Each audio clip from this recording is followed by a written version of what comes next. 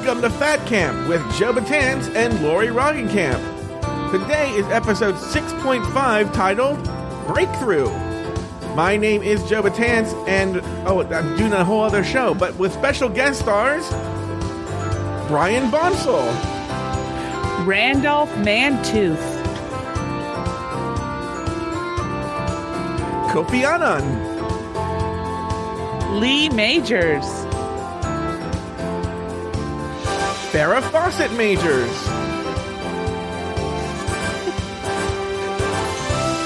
Robert Blake's wife,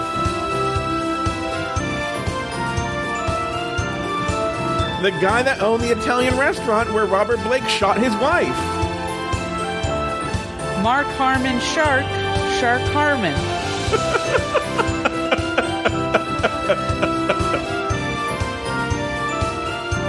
Lori's Amazon Prime delivery guy, Kojak's Lollipop,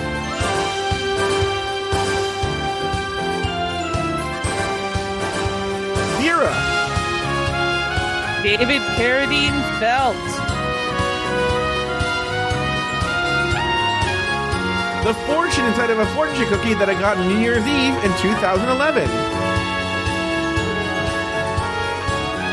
Diabetes, And Wilford Brimley, all on another episode of Fat Camp.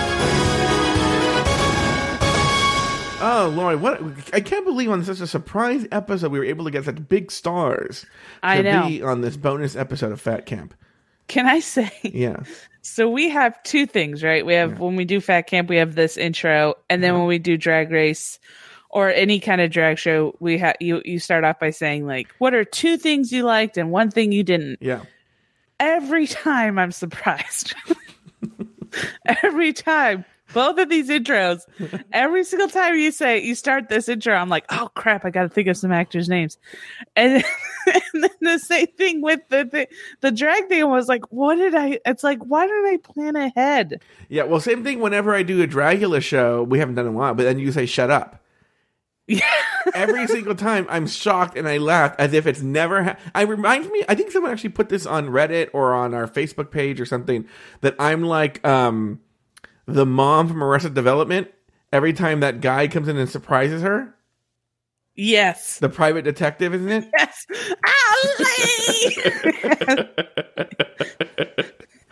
It really is kind of like that. My favorite. My brother and I do that. Because my brother and I, our relationship is purely based on Arrested Development quotes. Like we just do quotes from Arrested Development. So a lot of times, like, because he always comes like during the holidays, so I'll get a gift and then he repays me. And so one of the things from that is Arrested Development is when he causes a fire alarm, and so he's like, what they're outside, he's like, I'm so sorry, whatever, to Jason Bateman's character, he's like, whatever you can give me. And so Jason Bateman just hands him a wad of cash and he goes, I'm not even going to count it. And he walks away. And then he comes back as a firefighter and he scares the mom. She's like, Lee! Yeah. Or Jean Parmesan. And Jean. And so then he goes, I counted it. Come on. Like, he did count it. And so literally that's our bet. Whenever my brother hands me money, I'm like, I won't even count it. And then 15 minutes later, I just go, I counted it. Come on. Like, just, it's fun. Well, I'm glad we got together so you can tell us about how you and your brother quote Arrested Development.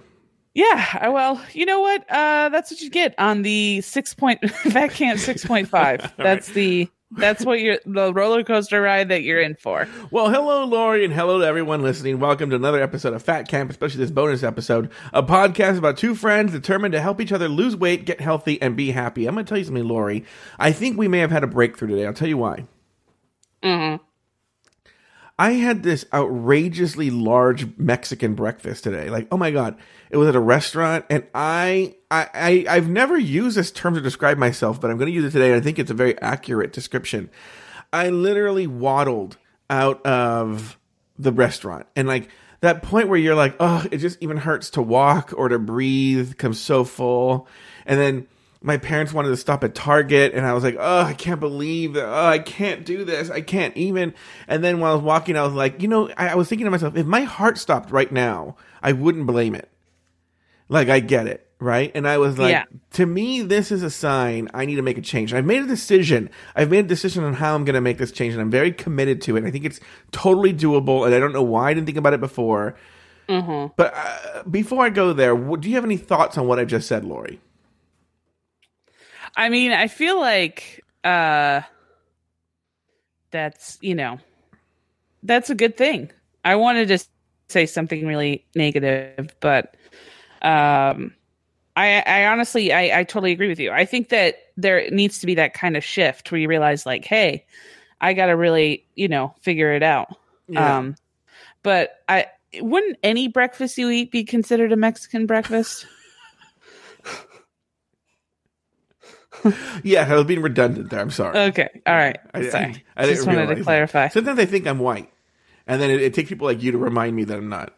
I'm just a little distracted because apparently there's a guy, and I'm not joking, on his roof, right where I can see, wiping down his chimney.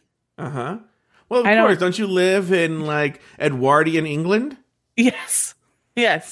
I've never seen this before in my entire life. It's a stone chimney, and he's wiping it down with, like, what looks like hand wipes. Mm-hmm. Yeah. So, yeah, I don't know.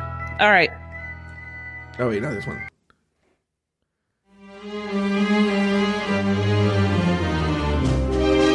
But I think for you, this would be different. Chin-chin-a-me. Because we have so many chins. Yeah. Anyway. Does this guy have like a broom and a little cap, and he's like his face covered with soot? Oh my God. Wait a second. What is going? There's a woman with an umbrella that just flew in. With 3 tiny children. Or 2 tiny children. Okay, do you have any thoughts on anything I just said? Yeah, I'm interested to find out what it is. Is it food-based? Or is it exercise-based? Or are you deciding that you're just going to... Like, are you deciding you're only going to eat eggs? Like, I'm interested to see what your thing is. There, and I know we've covered this before, but I think we finally have reached, for lack of a better term, the tipping point. Okay, and where it's like I'm just tired of feeling sick. I'm tired of feeling lethargic. I'm tired of having gastrointestinal issues.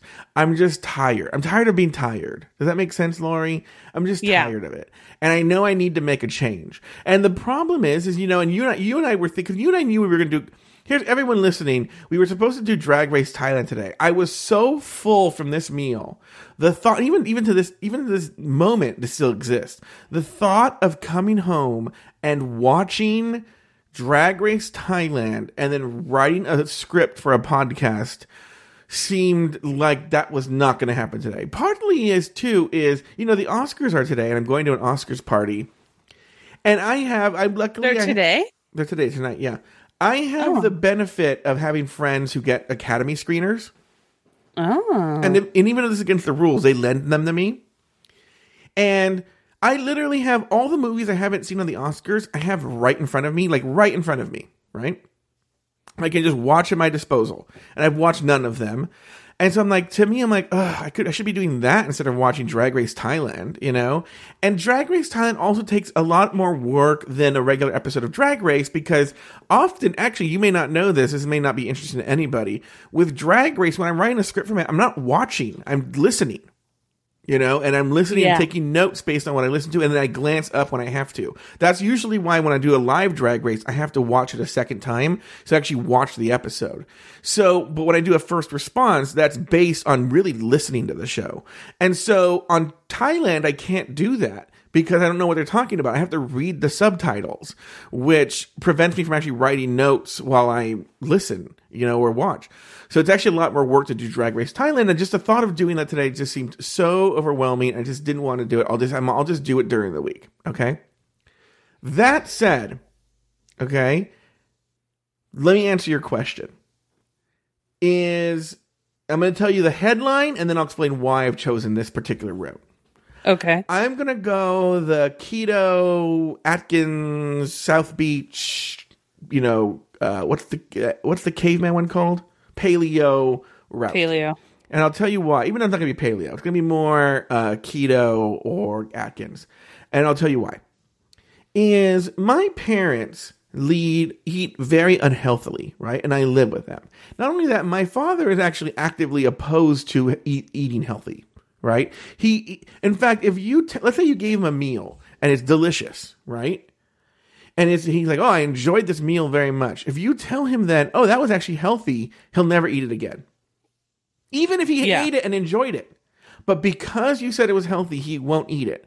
And what's really frustrating is my parents aren't actually like fat. They're just like old people, dad and mom fat, Yeah. But the way they eat makes me fat.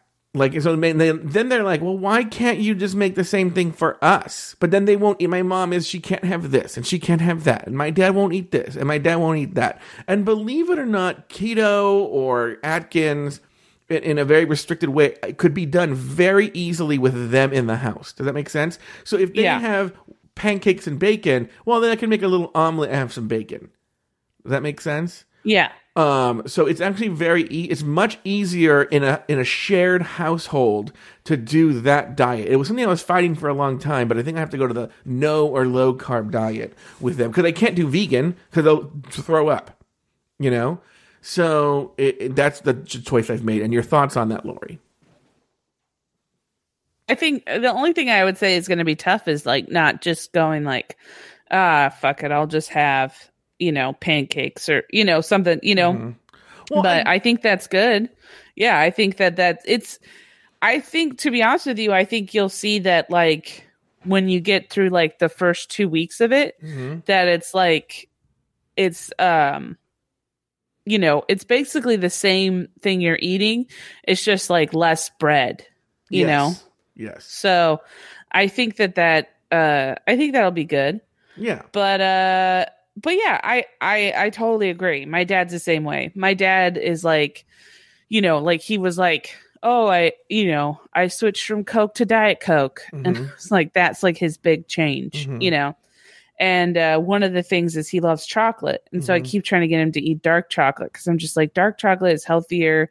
He's like, yeah, but I don't like dark chocolate. And it's like, if he can't have the chocolate he wants, this kind of chocolate he wants, which is like the sweetest, it's like just like, well, first off, he loves fudge. Yeah. So it's like the most unhealthy form. And so I just like, ugh. So yeah, anything that's healthy.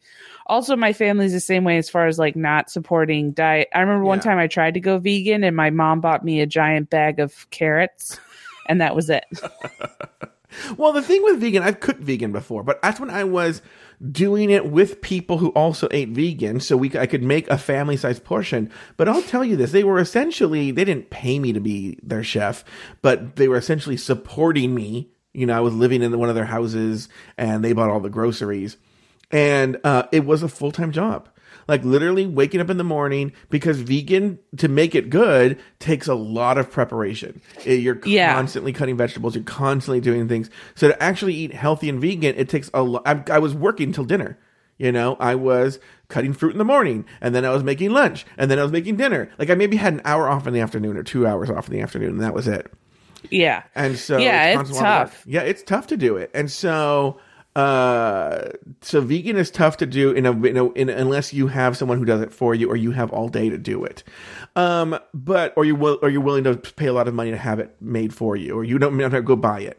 But so vegan is tough. And also, like you were talking about the pancakes thing, I would say more often than not, even when my parents make breakfast, I don't like the way they cook a lot of times.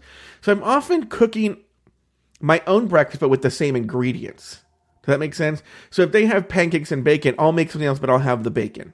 Does that make sense? Yeah. So it's not that far off from what I'm doing now. It's just I'm going to do it sans carbs. Yeah. Yeah, no, I agree. I went to this, I was like kind of disappointed because I went to this cooking class. Or I signed up for this like 3-week cooking class that's supposed to like help you learn how to cook, like regular things. And the lady who was there was just sort of like, first off, she had just like she was a chef in Paris. She had just like, her husband left her. She had to move back in with her mom in America. She now works at this like, cooking class thing.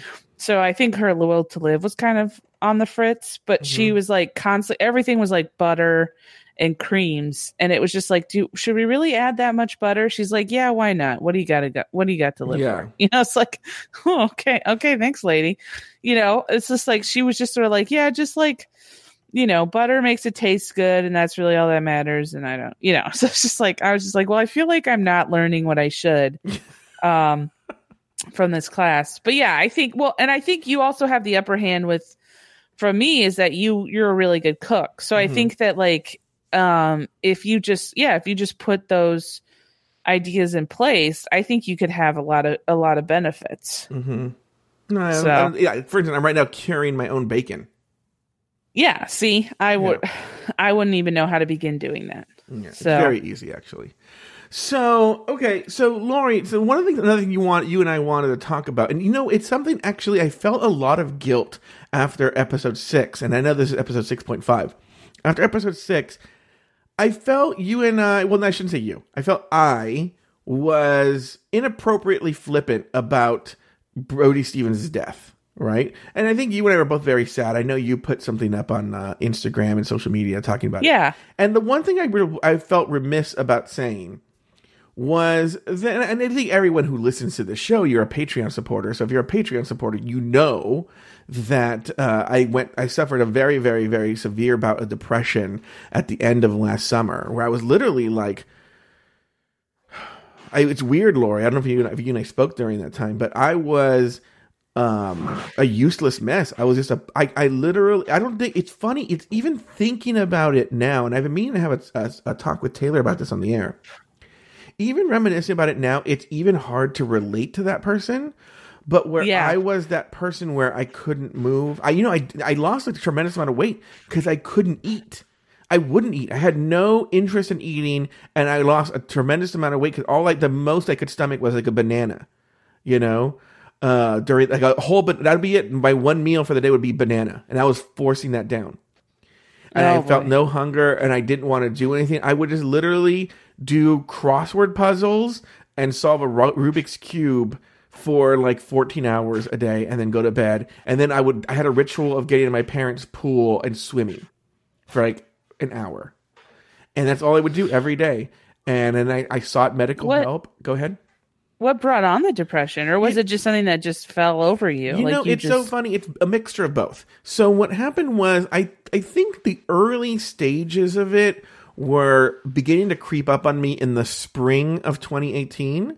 I think I started to already kind of feel it. Things were being a little weird. And then a couple of unfortunate things happened to me in April of 2018. One, I applied for a job that I really wanted. I thought I was going to get. That's right. And then I didn't get that. And that was very, very disappointing. And I think, and I actually think it's one of those things too, where it's, where, when one door closes, another door opens. I think later on during my depression, for those of you that don't know, it was after when I came out of my depression that I decided to start Afterthought Media. Well, one of the reasons was, I was up for a job at a major podcasting network, and I didn't get the job. And I was like, what? I'm doing this podcasting. Where is it going? I could never make a career out of it. And then out of the depression, I got this idea of starting this network. And don't get me wrong, everybody. I don't know if I've talked about this on the air. I've been going through this crisis again, but I think it's only going to make Afterthought Media better. Okay. And actually involves you, Lori, believe it or not. We'll get to this. Oh. So, part of the depression, or it's part of the part of the good thing. We'll talk about it. We'll talk about it. We'll talk about it today. Today's a half episode. But what I was going to say is, and then I got in a car accident that, only a couple of months before. A couple of months before, I had this Lexus, and I was paying about $150 a month for car insurance. And the person, when it was time to renew, said, your car is like 10 years old. If you actually drop down to liability only, you'll be paying only like $60 a month, you know? And I was like, okay, I'll do it. And then 2 months later, I got hit, and it was deemed, even though I don't agree, I'm not going to get into the specifics here, it was deemed my fault. And now my car was just fucked up. And I had this fucked up car. It was going to cost like $5,000 to fix the car. I don't even know if it's worth that much, you know? Yeah. And so that led to the depression. And then a bunch of things kept happening that kept adding on and piling on the depression. And then weirdly, though, the proverbial straw that broke the camel's back was the food critic Jonathan Gold died. Yeah.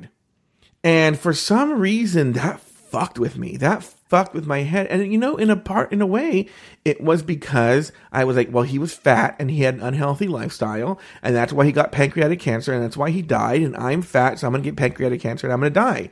And I went into this tailspin where I literally thought I was going to die. I had the doctors do a round of tests on me where I literally had a heart stress test. They did an MRI. They looked for cancer. They did everything. Okay. They did a suite of tests. So, I mean, the good news that came out of it was I know that I'm cancer free as of now and I don't really have heart problems, but I had this extreme hypochondria take over me. I couldn't. And so what happened was I went to a dinner at the end of July and I probably just had like heartburn. But this severe heartburn tipped me over to where I thought I'm going to die. This lifestyle is going to kill me. And I lost all hunger. I found no happiness. I got catatonic. I couldn't do any podcasts anymore. Thank God Drag Race wasn't in season. And like, I literally couldn't, I was a zombie, Lori. It's weird. Again, like I said, talking about that person feels like I'm talking about another person. And I bet you even everyone listening doesn't understand, like, this person, Joe Batanza, you know, didn't exist. It was a shell of a human being where my parents were worried, my brother and my sister-in-law were worried, and I seriously considered suicide. Like, it was a serious consideration. But I did seek medical help and they did put me on medicine. And eventually, you know, but within 6 weeks, which within 2 weeks, you start to feel kind of normal. And then it took about 6 weeks and I was very close to back to normal. And I feel I'm back to normal now. But coming out of that was when I decided, you know what? This is what I decided. And I know I'm taking over, Lori, but it's okay. You can talk for a while. But I decided you only get one shot at this life. Okay? Yeah. And I had spent a lot of my life trying to make other people happy. And I realized my priorities were fucked up.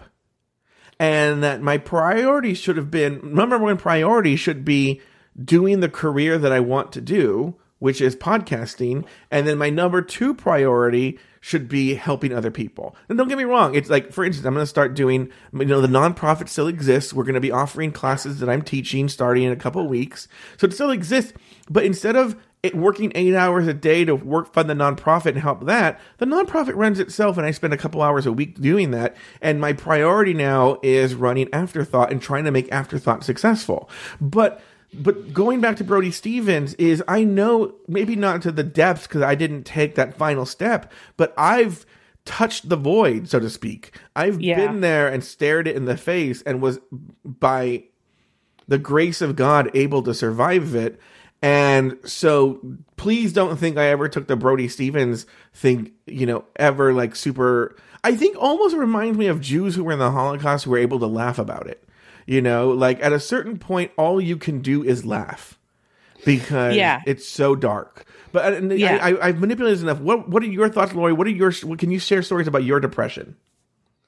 Yeah, I mean, I've battled depression off and on. It's in my family. Mm-hmm. You know, my aunt. I feel like she's been the one who's been the most supportive because she's the one. I'm probably the only person in our family who like acknowledges that she has, and it like has always actively worked towards, you know, doing something about it. So I think because of her, you know, I would say probably because of her, I've, you know, that helped me acknowledge it because I was always for a very long time in my mom's frame of mind where I was like, I don't have depression. I'm just lazy. I just need to, you know, get off my ass and do things and stuff like that. And it's like, no, there's just like, I go through periods where I just don't care about anything and I don't want to do anything. And I felt like it was so much harder for me in my teens and my early 20s to get out of bed, to do things. Like I went 3 months without taking a shower. And like, I just couldn't find, like, I never really had, like, I had a moment where I had like a serious thing where I was like, the closest I ever came was I had a plan on how I would kill myself, but I never like went for it. You know what I mean? Like I was just like, oh, if I did it, this is how I would do it. But I never once was like, I'm going to do it. Because I just never, I knew that like, that was it. You know what I mean? Like I knew that if I did it, that would be the end. And then I'd never, egotistically enough, I'd be like, I can never see myself become a famous comedian. So like, I was like, I don't want to rid this world of this comedy gold. Yeah.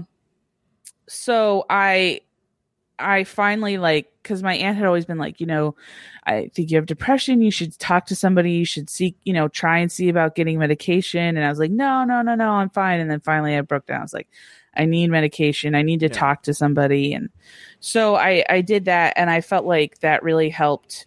But you know, I think also one of the things is that it's not medicate. I think a lot of people think that people who go on medication, some people do use it as a crutch, but I feel like for the most part, it's just like, honestly, what people don't understand is it's literally just a leveler.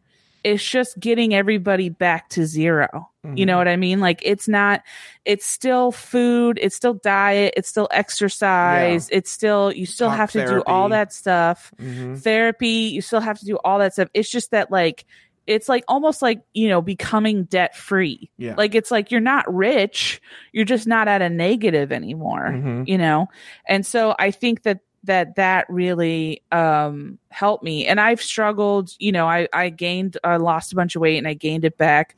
But I think that's because I did it the wrong way. You know, I did it and I thought maybe if I had a jumping off point, I would, you know, be able to kind of keep it going. But because I did it this crazy way where I just drank like 5 shakes a day and taking, 5 shakes a day, totaling 800 calories. Like it didn't teach me about, like, even though I went to classes, I didn't have like real life experience about how to deal with like eating healthy and making healthy choices and stuff. And so I think that, I honestly think that food has a lot to do with how I feel on a given day. If I'm eating healthy throughout the week, I feel fine. If I haven't been eating healthy, I feel like crap, you know? So I think that, it's one of the things that I will say that has really gotten to me this last is I definitely like, you know, we're all going to die. I mean, that's the thing that I keep trying to like ignore because I'm just like, I'll have robot hands, you know, like I'll just be able to like, you know, turn into a robot and have my brain will be intact, but I'll have, you know, the head of a robot. It's like, no, you're going to die. Like everybody you love, everybody you know will die. Okay, well, don't take it to a super depressing place. Well, I mean, it could be fun though.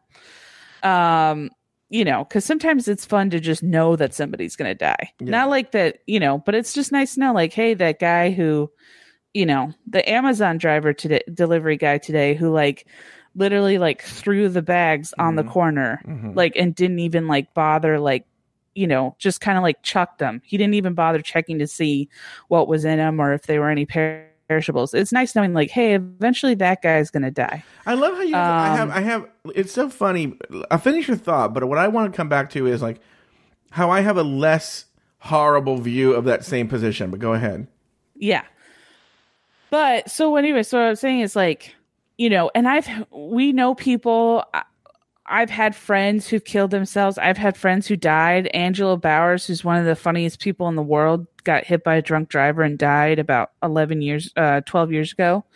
He was one of the most amazing comedians. And it's like, you know, it's almost like you have to pursue what you want because there are people out there now who don't have that opportunity, who don't have that chance. Yeah. You know, and so I think that that's really forced me to kind of get off my ass and do something. Now, do I do it every day? No. But, I try every day to do something that, it will help forward. Mm-hmm. And one of the things I think that's really changed my perspective on like getting stuff and like moving forward is, well, two things is my relationship. My girlfriend's like made me see that, there is more outside of just like open mics and, comedy and stuff, Mm-hmm. and school, being a special education assistant. Like, that has really helped me see like, hey, I can make a difference other places. Mm-hmm. Like, it doesn't need to be comedy. Gilda Radner once said like her book, where she talked about her cancer and like dealing with that, she said that she met the funniest person in the world, and he was like a tech for like, I forgot, it was like a mammogram or some kind of radiology tech. Mm-hmm. And he was like, yeah, people tell me that I should do stand-up, but I don't know. And she's like, no, you should just do this, because we need funny people in these careers, because Mm-hmm. those are the people that will truly like help make us feel better. Mm-hmm. And I feel like, so for me personally, it's like whatever happens, I just want to know that I'm like helping somebody and making them feel better about themselves. Yeah. Going to what you said earlier, during my depression, when I was coming out of it, one of the things I realized is that we all die, right? Yeah. And not for a lot of people, but I do feel that the pursuit of fame is almost a disease in this country. Okay. Yeah. Where there's a lot of people, especially the younger they are, that all they want to do is they want to be famous, because I think they're looking to leave a legacy. Especially gay people, I think it's because they don't necessarily see themselves having children. And having children in a lot of ways for heteronormative people, or for people who want children, is a way that people see themselves as leaving a legacy. Okay. And for a lot of people, if they don't have that in mind for themselves, they think, well, I'll be famous. Yeah. And it's almost like a disease in this country. But when I think about everybody wants to feel that they're important. Everybody wants to feel like, hey, I've left my mark on the world. When in reality, it's like, no, odds are in like 10 years, nobody will know who you are. Exactly. Because I was thinking about people who were alive when you and I were alive, who were like the biggest stars in the world, and they died and nobody knows who they are. Like, if you asked your average person under 30 or 25 years old who the fuck Bob Hope is, they're going to be like, I don't know. But meanwhile, I've never felt more like put like smack down to earth than one time I went to get a bikini wax because I was gonna be in my underwear getting spray painted orange for a comedy show. Okay. And it was like, everybody's like, it's gonna be legendary, this is so funny. Yeah. And I was talking to her about it because she was like, why are you getting a bikini wax? And I was like, oh, this is why. And she was like, wait, so you're gonna be like on stage getting spray painted orange? And I was like, yeah, for a sketch comedy. She's like, what's sketch comedy? And like had no idea what I was like, no frame. I was like, Saturday Night Live. What's Saturday Night Live? I was like, are you kidding me? I just like, what? Well, you just what said, is wrong with you? But hold on. You just said Gilda Radner. I will bet you right now, 90% of people under 25 do not know who Gilda Radner is. Oh yeah, remember when Kanye West made that song with Paul McCartney, and then you had all those people tweeting out like, "Oh, it's so nice of Kanye to give this older musician a chance. He better thank him for like." Oh, it was so funny. But what I was gonna say is that they have this where they want to be famous, when actually it's fleeting, and everyone's gonna die, and at some point you're gonna be forgotten. There's one of my favorite stories to tell. I've told it a million times, right? Yeah. Is when you're driving from Los Angeles through West LA on the way to the airport, on your left hand side on the 405 freeway is a big cemetery with a huge obelisk, and through the obelisk has like a big cascading waterfall, that goes down a hill. And if you drove by, you might think, oh, what a beautiful ornament to the cemetery. But the truth of the matter is, it's a Jewish cemetery, and the obelisk and waterfall is a tribute that Al Jolson, the comedian who was like the biggest thing in his time, had built to himself because he was so convinced that his gravesite was going to be an homage, a pilgrimage for people who were just big Al Jolson fans. And then and actually you go up, there's like a statue of him on one knee singing Mammy, and it's like nobody knows who he is. No one knows who Al Jolson is unless you're the big show business nerd, And so no one's going there and flocking to see the big Al Jolson cemetery. And he was the big, for him to think that wasn't crazy. He was the biggest star, more than you and I could ever comprehend at the time. He was legendary. And that's what happened to him. Oh, yeah. I was watching The Birdcage yesterday with my girlfriend, and I was like, we were watching, because I never seen it like all the way through. And I was just like, oh, let's watch it all the way through. And I didn't realize that Elaine May wrote it. Oh, she did? Yeah. And I was like, oh, I didn't know Elaine May wrote this. And she's like, who's Elaine May? Okay, there you go. Oh my God. And then like some obscure artist was referenced in the movie. Yeah. And Star was like, because my girlfriend's like really into art, and she like knows all these like obscure art. And she was like, oh, that's cool. And I was like, who's that? And she's like, you don't know who this is? No. Yeah. Like, that's your Elaine May. But I think that I also think it's freeing, because it's like, just do what you feel is right. Like, I think that's, like one of the things for me is like, I don't necessarily want to be like mass popular, which I won't. I'm not saying I won't, but I want to like have people be like, oh my God, what this person did was so funny. Like Arrested Development. Not a lot of people know what Arrested Development is, right? But like my brother, it's like his favorite show. It's one of my favorite shows. Like, to the day we die, we will quote that show. And it was on for like 3 seasons, and like barely any people remember it now. But it's like a cult. It has a cult following. It does. You know what I mean? So I think that like, I think that like, just as long as you have people who are like, oh, I remember this show, I remember them doing this thing. That's all I care about. Like, that's what I would love. Yeah. I got started in comedy because there was a woman, my aunt told me, you remind me so much of this one. You have the same humor as this woman who has a show on KFI. And so I went, and her name's April Winchell. Okay. And I went and I looked it up, and I used to listen to the show, and I call it like a podcast before podcasts exist, because it was like, she was on the show and all she would do was just make fun of artists, and she would like talk about the news. She had Fabio on, because she would like do these like interjected things where she'd be like, and now it's time to learn Italian with Fabio. And Fabio would like do a pre-recorded thing where he would say like, speaking of hot dogs, how would you like something long and hard in your mouth, or something like that? And it's just, and then he'd translate that into Italian. And it was like, I loved it. I thought it was hilarious. But like, not a lot of people know about that. It wasn't like a mass popular radio show, but it's still one of my favorite things in the world. And, it's just like, that kind of got me started in being like, I want to do that. That's what I want to do. Yeah. Well, I want to go back to something I was saying earlier about like, it actually is related to this. Oh, by the way, I see that your best friend in the whole world, Flavio Heels, is in the chat room. Oh yeah. Hi, Flavio. Yeah, Flavio. I don't know if you know this. You're at war with Lori Roggenkamp.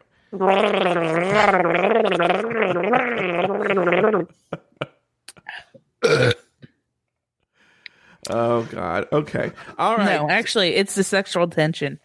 Flavio, I've been flirting for a while now. Yeah. So the point is that the going through depression. The point is we're sad Brody Stevens died. That's the whole point of this. Well, and also I will say this, that I think that I have the benefit, which I find crazy, is that I consider you a good friend. But I will say that I think this year we've talked more than we have in the whole year, I think, of our friendship. Well, when Mike Lawson and I started catching up, that's one of the reasons I think Mike doesn't quit catching up, as he says he realizes it's a way for him to talk to me that that he and I had lost touch for a while as well. So it's just the way you stay in my orbit is but do this now. Going back to what I was saying earlier is, so I've been going through this weird crisis. I love that this is not really fat camp, but like a therapy session. Yeah, I've been going through the therapy part of fat camp. Yeah, it was. I've been going through this. I bet Taylor's sad he wasn't here today. I know, right? But I've been going through this weird. I'm sure he's like screaming at his. I was going to say TV, but I don't think he listens to this or his TV. No. I'm sure he's screaming at his phone going like, this is a breakthrough. I've been going through this weird crisis for the past couple of weeks. I wouldn't call it necessarily an imposter syndrome. I think a lot of times with imposter syndrome, the person's very successful and then they go, I don't know if people realize this is a lie, I don't think so. I think anybody has imposter syndrome. Okay, well, then it's just a feeling of like, I don't feel like I deserve the recognition that I'm getting. Well, that's kind of what I've been feeling. But the part of it is, I have a manager now who deals with the podcast. And the Drag Race numbers, a lot of people would be jealous of our Drag Race numbers for the show.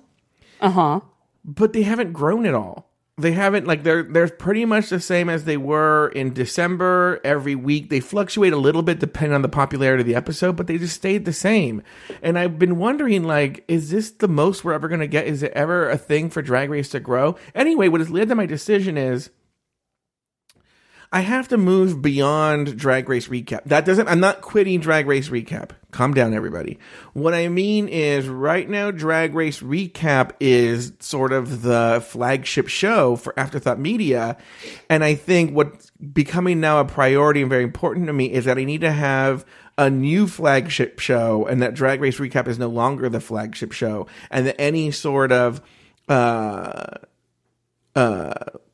what do you call it when overflow from there's a lot of people who say they listen to Catching Up now because they found us through Drag Race Recap. I want it to be now because it seems that's the only way I could do it. Unless people have advice in the chat room how to grow Drag Race Recap, I feel like I've done everything I could. That I have to make a show more popular, has a broader appeal, and those people will then go listen to Drag Race Recap. Does that make sense, Lori? And that's the only way I think I can grow Drag Race Recap. And I kind of feel like doing something with people love me and you together. Okay? Yeah. They love hearing us together. They think we have a great chemistry. They think we're really funny. And I think you and I need to come up with a podcast, you and I have kicked around several ideas, whether it's one of those, whether it's Fat Camp, that has a broader appeal past the very niche audience that is people who listen or who watch RuPaul's Drag Race. Then, for instance, Eunice Kim says she would love it if we did one that covered celebrity and LGBTQ gossip. You and I are working on a show kind of like that. We're working on doing something like that, but I do think you and I could do something that would have a very broad appeal and be very, very huge. And I think I need to stop trying to rely on Drag Race Recap as my gravy train, still continue to do it, but find a show for me and you, a project for me and you that goes way past the Drag Race Recap. Yeah, I agree. I think that, one of my favorite podcasts is not this podcast. It's a podcast called Last Podcast on the Left, and not a lot. It's kind of it's about like murder and serial killers and ghosts and aliens and stuff, and it's three white guys. So take with that what you will. But I love it, and I've loved it from the beginning, and I listen to every episode. But the guy who runs the podcast, Marcus Parks, is in like 5 other podcasts on the network, and they created a network, and he does like a bunch of other podcasts with that network because he has other interests, So like one of them is Page 6, where they talk about like new like gossip and stuff, and then another one is Abe Lincoln's Top Hat, where they talk about political stuff. Now I'm not a huge fan of those podcasts, but I listen to a couple of them just because I love this other podcast. But I think it's like, just having like bringing in other podcasts or having like a range of, if it's a network, you know, you want to have a range of different podcasts that cover every top, you know, sort of like different topics. And if it's going to be queer, based, then like I would say like focus on like what interests queer, what are the interests of the queer culture, like how can I, you know, incorporate that. I think the thing that for me personally, I mean, don't get me wrong, I'm game for doing as many podcasts with you as you know, however many you want, and I would love to do a flagship podcast. But I think you're thinking of Drag Race as the network, and you're not thinking of Afterthought Media as the network. That's the shift I had this week. You're right. Up until this week, that was the thought, that Drag Race Recap was the network. And now I realize, oh, no, it's not the network. That's why I'm more excited about either once you and I get Fat Camp going beyond this sort of incubation period, that could be a very popular show, as well as, I can give the name of the show that we're kind of working on called The Tea, you know, that you and I are going to do with a bunch of other people. That's going to be kind of like The View. And by the way, Shannon had the worst ideas for the other people to be on the show. She was like, what if it was like, she was like, oh, yeah. She was like, Dave, you know, her husband, he has a client who yells a lot. Should we have him on the show? I was like, no. No, that's my thing. Jeez. But she also have a client who like breathes really heavily. Is she trying to get rid of me? So the point, but then there's also, you know, I also really like the idea of getting into fiction podcasts or narrative podcasts. I don't know what you would call them, right? And you and I had an idea for one that I think would be so funny and so good. And even just thinking about it, I was laughing, and I told a friend of ours about it, and they were like, "Oh my God, that would be the funniest. I would listen every fucking week to that." Yeah. No, I agree. I think that that's the freedom of this network, is that you can, you know, you can explore different ideas in different podcasts, you know? Yeah. And I think you should I think you should, you know, do a podcast where it's just like, you know, try doing one with just you by yourself and see where that leads, you know? Yeah, I wanted to do that. I wonder if I can actually start doing that next couple of weeks. For the longest time, I've dreamt of doing some sort of version of a morning show. You know? Yeah, I think that would be great. And then people could listen every morning, you know? And then what I would do is, you know, this Mixler has the option of a show reel. So I would just leave it in the show reel. So if you don't hear it when it's live, you know, you could just go to the show reel on your Mixler app and then listen that morning on your way to work. Does that make sense? Oh yeah, I mean, I listened to for a really long time after Ralph Garman got fired from K-Rock from the morning show. He came out with the Ralph Report, and I listened to that, and I still subscribe to it. I just haven't listened. But he would basically do the same thing. He would you know, release a morning show by himself, and by himself. Well, it was like he had guests on and stuff. But it was essentially just a broader version of what he would do for the Kevin and Bean show, where he would do like voices and he would do like you know, but it was just all him instead of having to work off of Kevin and Bean, you know. How long was each episode?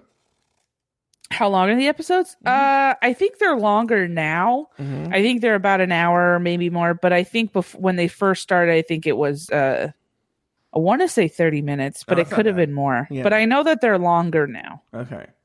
But yeah, I think that a morning show is great. I think that, you know, excuse me. I think that, you should, I would say just like literally throw, you know, stuff at a wall and see what sticks, because it's like, what's the harm? You know, somebody's going to, it's like, let's say we release this as a podcast and it gets no traction. Well, we had fun making it, you know? And so if nobody likes it, well, then nobody likes it. But if, like, let's say you release the morning show and it's a huge hit, you know, it's like, great. You know, it might as well try something. Yeah. So, I'm excited for you. Yeah, so, there's a bunch of ideas brewing. Lori, that idea, I want to talk to you about it more off the air, but that idea I think is so funny. And, I really liked it. Yeah, and I think that could be so good. And like doing those kinds of shows, fiction shows, and just broadening the appeal of Afterthought to the point where the Drag Race Recap is just one of many shows. Because that's also a thing, you know, one of the things that got me nervous too was when in my talk with the manager, the manager was like, well,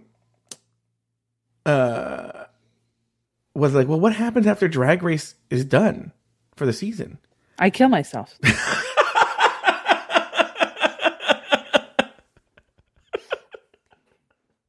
R.I.P. Brody Stevens. But maybe that's what happened. You know what? I was going to say. Big Sorry. Brother ended this week. Maybe that's what happened. What? Big Brother ended this week, so maybe he was like, no, yeah. I know. I know he's a huge Big Brother fan. Yeah, exactly. But no. But one of the things I was going to talk about was I totally went off track. But I have the benefit of the doubt of knowing you as a person outside of this and knowing you as a friend. And I will say, hands down, you are one of the nicest, kindest people. Mm-hmm. And I know you don't. I think you believe it, but I know you also try and make a joke about it. Mm-hmm. But I think that you're one of the nicest, kindest people. And I honestly feel like when we were talking before we went on, mm-hmm. you were sounded affected, and I was also affected by Brody Stevens' death. So, yeah. But I think when we go on the show, like we had talked about it prior about how should we mention Brody Stevens, and do we think that mentioning him in the opening would be too, and we're like, no, he would love that, and it's true, he would love that. Mm-hmm. That's his sensibility. But I think as comedians, we have to take consideration, but I think the audience has to take in consideration that we're trying to make this funny. Mm-hmm. Like that's just our sensibilities. That's who we are. We try and I can't tell you the funniest places I've been to are, funerals where a comedian has died, mm-hmm. because it's literally just everybody like not being able to cope with their feelings and just making jokes, and so it's just like I think that like you have to understand that, like that's how we operate is we try and make light of the situation, we try and make it funny and able to process. So it's not that I don't feel like he was being flippant. It's not that you were being flippant about his death. I think you were just you were trying to present it in a way that you felt was funny. Well, and so what's great if you have any interest in this, look up hashtag Brody Stevens on Twitter, and all these comedians are what's weird is you and I aren't the only ones that did it. We're nobodies. Famous comedians to non-famous comedians are telling their favorite Brody Stevens stories because he was one of these guys that was everywhere. You just saw him everywhere in LA. And someone mentioned that he used to call in his avails every week to the Staples Center.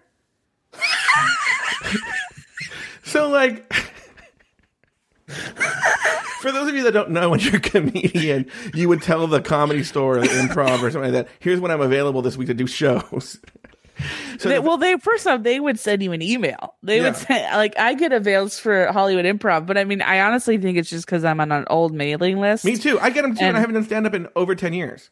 Yeah, I think it's just because I don't even think it's an actual... I don't think that email is how they book comedians anymore. Why do you think they do that? What? Why do you think they do it? Because I think it's just an old email list that somebody was just too lazy to just cancel.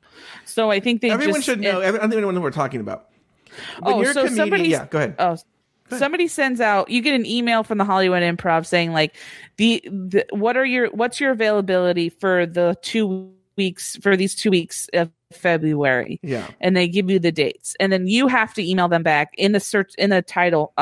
You just put in Lori Roggenkamp avails, and then you just put whatever days you can perform and what days you can't, and then so basically what they can do is when people were looking at that, they could go, okay.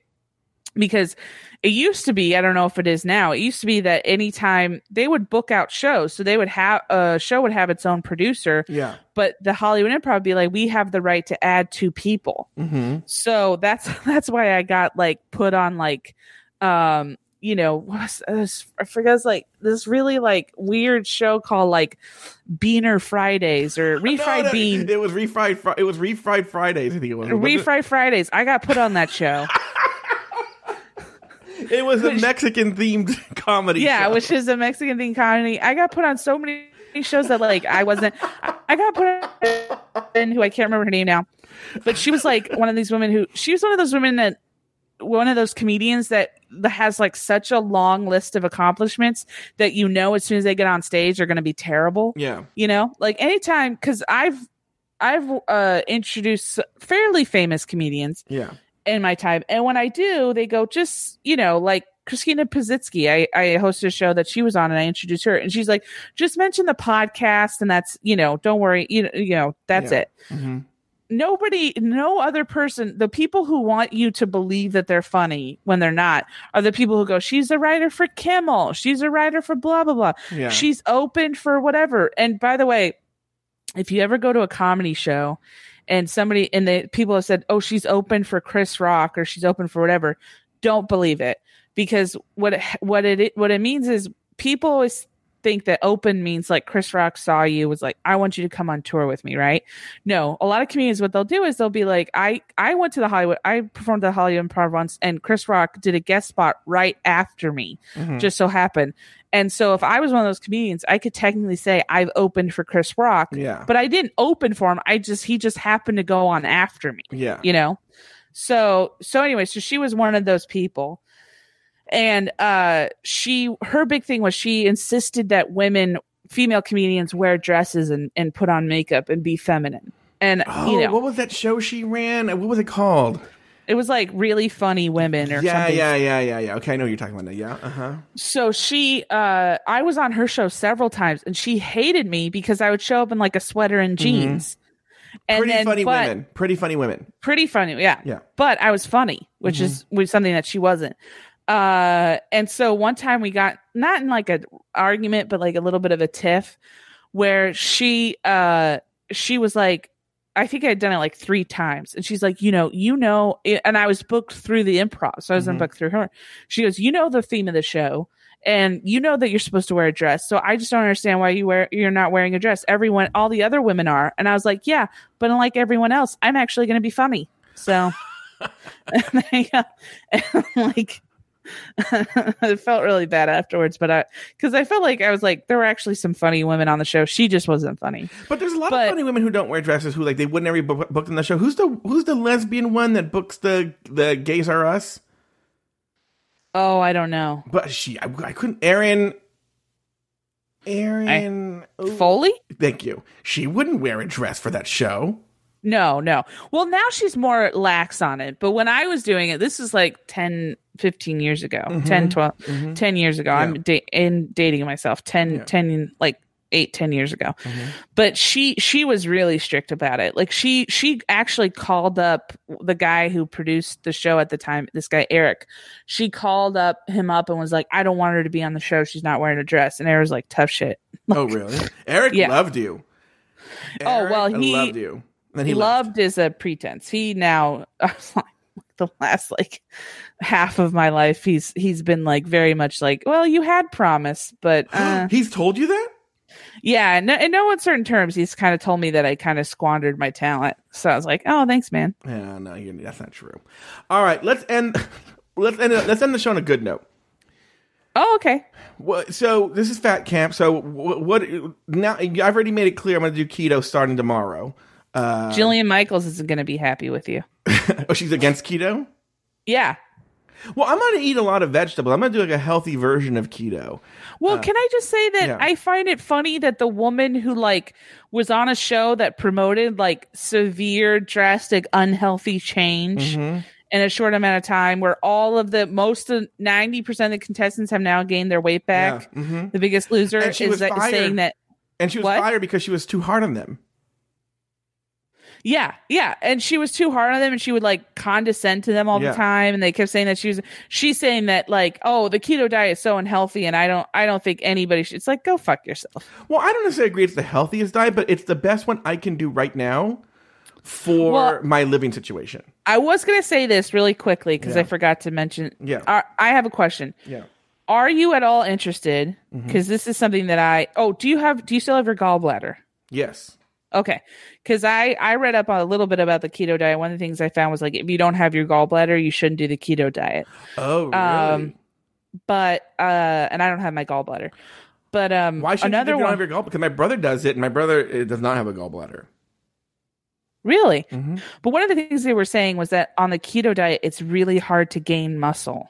Is that something you're at all interested in? No, I'm not. Because at this stage, and I've done it before, and that's true. And also, you lose your ability because you're not eating any kind of carbs. Your stamina goes way down. But what I was going to say is I'm only going to do it for 2 or 3 weeks to jumpstart into a healthy lifestyle. I would say, I mean, not to tell you what to do, but I'm telling you what to do. I would say do it for like 2 months. Okay, yeah, 2 months. I don't feel like 2 weeks would be like. Okay. But the point is like it's short term, and then you have the point is, and this is true. You know this. You can't stick to these extreme diets forever.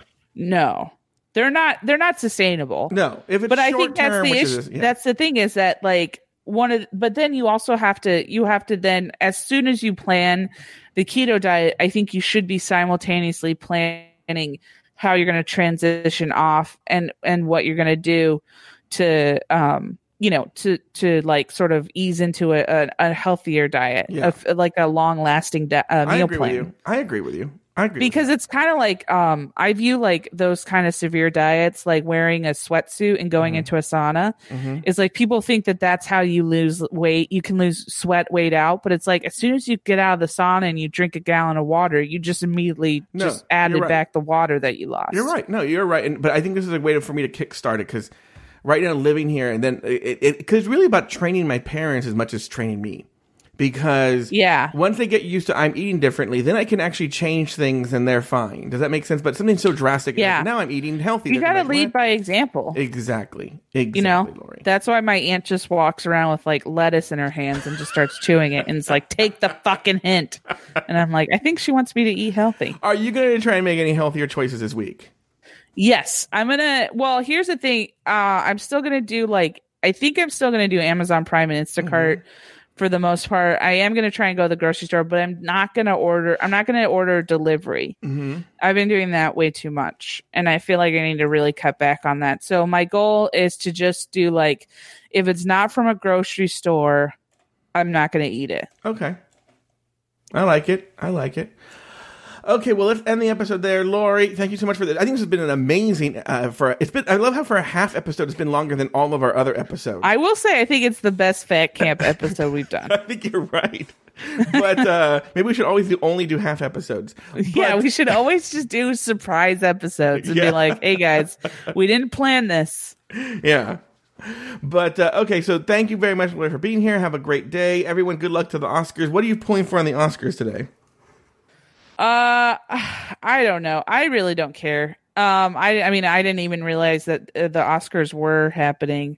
Yeah. I will say that there are some people on Twitter that are like overly obnoxious about Rami Malek possibly winning the Oscar. And so I kind of want him to win simply because I want those people to be like, because I just think it's when you have that much emotional, like one guy tweeted out that like he's going to take it with his grave that Rami Malek beat out Ethan Hawke, or like Ethan Hawke was snubbed by Rami Malek. And I'm like, really? That's something you're going to take with you to your grave? He won't remember next year. Yeah, it's like, honestly, like, you know, like the things I'm going to take with me to my grave are like that time my dad told me he was proud of me, or, you know, it's like, you know, it's just like, that's the stuff I'm going to take with, like, I'm not going to take with me to my grave you know, I just think it's so ridiculous. But anyways, I'm hoping Black Panther wins Best Picture.